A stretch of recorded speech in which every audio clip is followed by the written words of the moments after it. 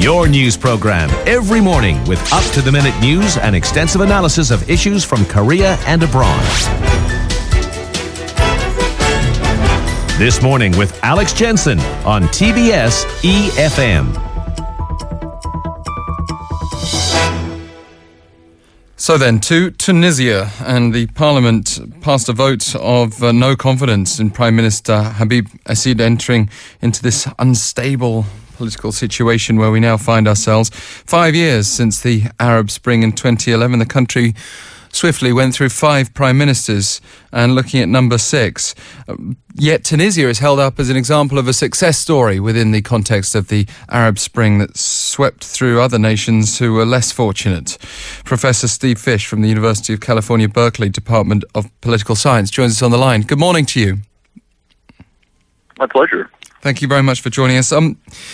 Can you just take us through the latest situation with the leadership in the country and how that reflects on the country's political stability or otherwise? Sure. Well, there's been a change of prime ministers. Parliament voted to sack the previous prime minister, who was a technocrat, an economist and a technocrat, and there's now a new prime minister in office who many people think is very much the hand-picked successor to the previous prime minister of the president. And some people worry that he will just be a puppet of the president's rather than having his own way of doing things. At any rate, what it says about the country in terms of its democratization is not what we often might think it says, which is that this is an unstable situation, the country is in crisis. Tunisia has enormous economic problems that it needs to face, as well as problems with terrorism. At the same time, this kind of peaceful change of prime ministers, what we see now, the instability in government, is actually a sign of progress and of the healthy democracy. But, how threatening is that economic situation, for example, with public officials possibly facing financial challenges themselves in future years if there's not enough money to pay them, not to mention the country's young people who've been protesting and so on? Yeah, it's very challenging. This is clearly Tunisia's biggest problem. In some sense, the government faces the same problem that governments in Europe do, which is, and governments all over the world, which is that they're out of money. They have a serious financial crisis. And in Tunisia, being a democracy now, groups in civil society, including trade unions and unions of government employees, are free to organize. And when the government tries to cut back on wages or salaries or to do undertake other austerity measures, people have the right to rise up and try to stop them and form social movement organizations and form political parties that then push back against the government.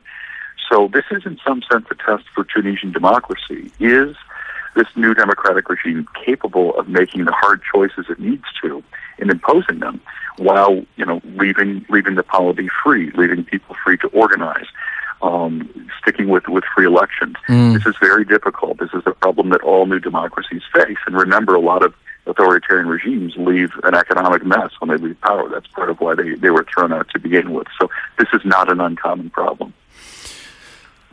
Let's just reflect. Just over a year on, it was 26th of June 2015 when that mass shooting took place at a tourist resort in Tunisia. We saw 38 people killed, 30 of whom were British. And that was shocking because Tunisia was, as I said before, seen as a relative success story out of the Arab Spring movement, but obviously is not free from the threat of terror. What about more than 12 months on? What's the situation? How secure is the country? It's a little more secure than then. Measures have been taken by the government. But look, it's very hard to, guarantee that things like what happened last year, that horrible event that you just mentioned, don't happen. It's not that hard for terrorists to just step onto a beach or step into a nightclub and start shooting. You can't guard every public place in a city effectively. No. So this is a very big problem. But it's not a Tunisian problem. It's a global problem. We have the same problem in the United States now. As you know, France has a terrible problem like this. Many countries in the world do. Tunisia is one of them. Obviously, as the only Arab democracy, it's a country of special concern for us. But this is not merely a Tunisian problem. It's one that a lot of the world is suffering from. And in the Tunisian case, though, it has a link to the economy that's even stronger than it would in many other countries, because Tunisia relies in large part on tourism. And ISIS are attacking tourists explicitly, with the intent of undermining the economy. So when tourism revenues dry up, that's a bigger deal for Tunisia than it would be for many other countries.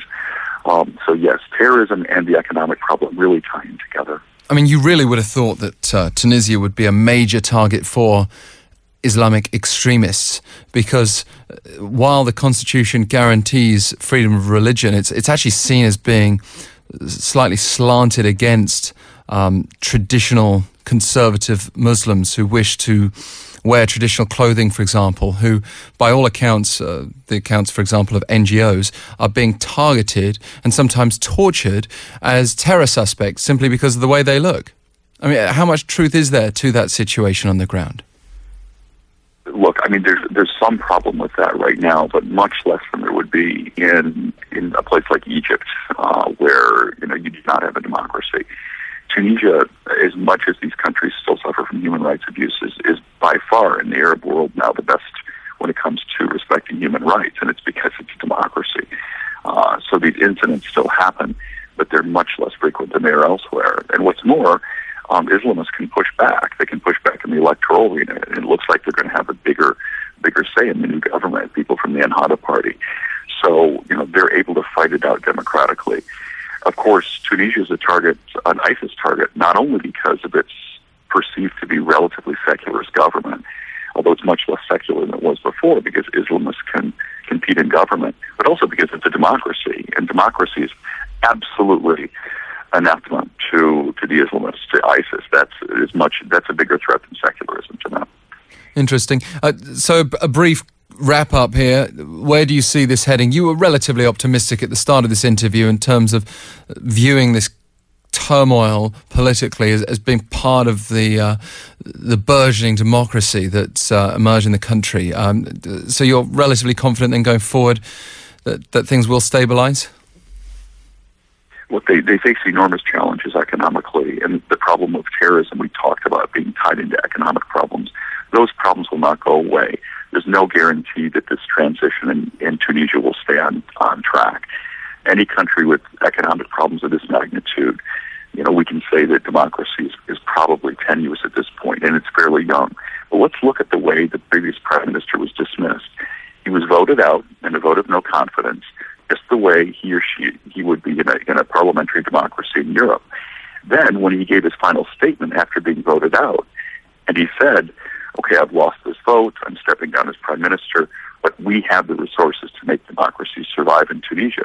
He was given a standing ovation by the very legislators who had just voted him out. This is what democracy looks like. I'm not saying that means democracy will survive in Tunisia. Unemployment is rising among the youth. It's possible there will be rebellion that will fell this government. That's possible. We have to look at this instability in the framework of where it's happening. Where it's happening is in a parliamentary democracy, and it's happening the way we would see it happening in Europe. That's good news. Right, thank you for that balanced outlook, Professor Fish. My pleasure. Professor Steve Fish on the line with us there from UC Berkeley. And you can email us any reaction you have, or if you ever want to get in touch to make any requests related to our guests or particular topics, efmthismorning@gmail.com. We also welcome your text throughout the show, #1013 for 51 per message. And you can get in touch free of charge via Kakao Talk. Search TBS EFM via Plus Friend, and then you can message away all of our shows at any time. As often as you like. Look forward to your interaction. Stay with us now, though. We're going to catch up on the latest, and in some places, good news, for Team South Korea in Rio.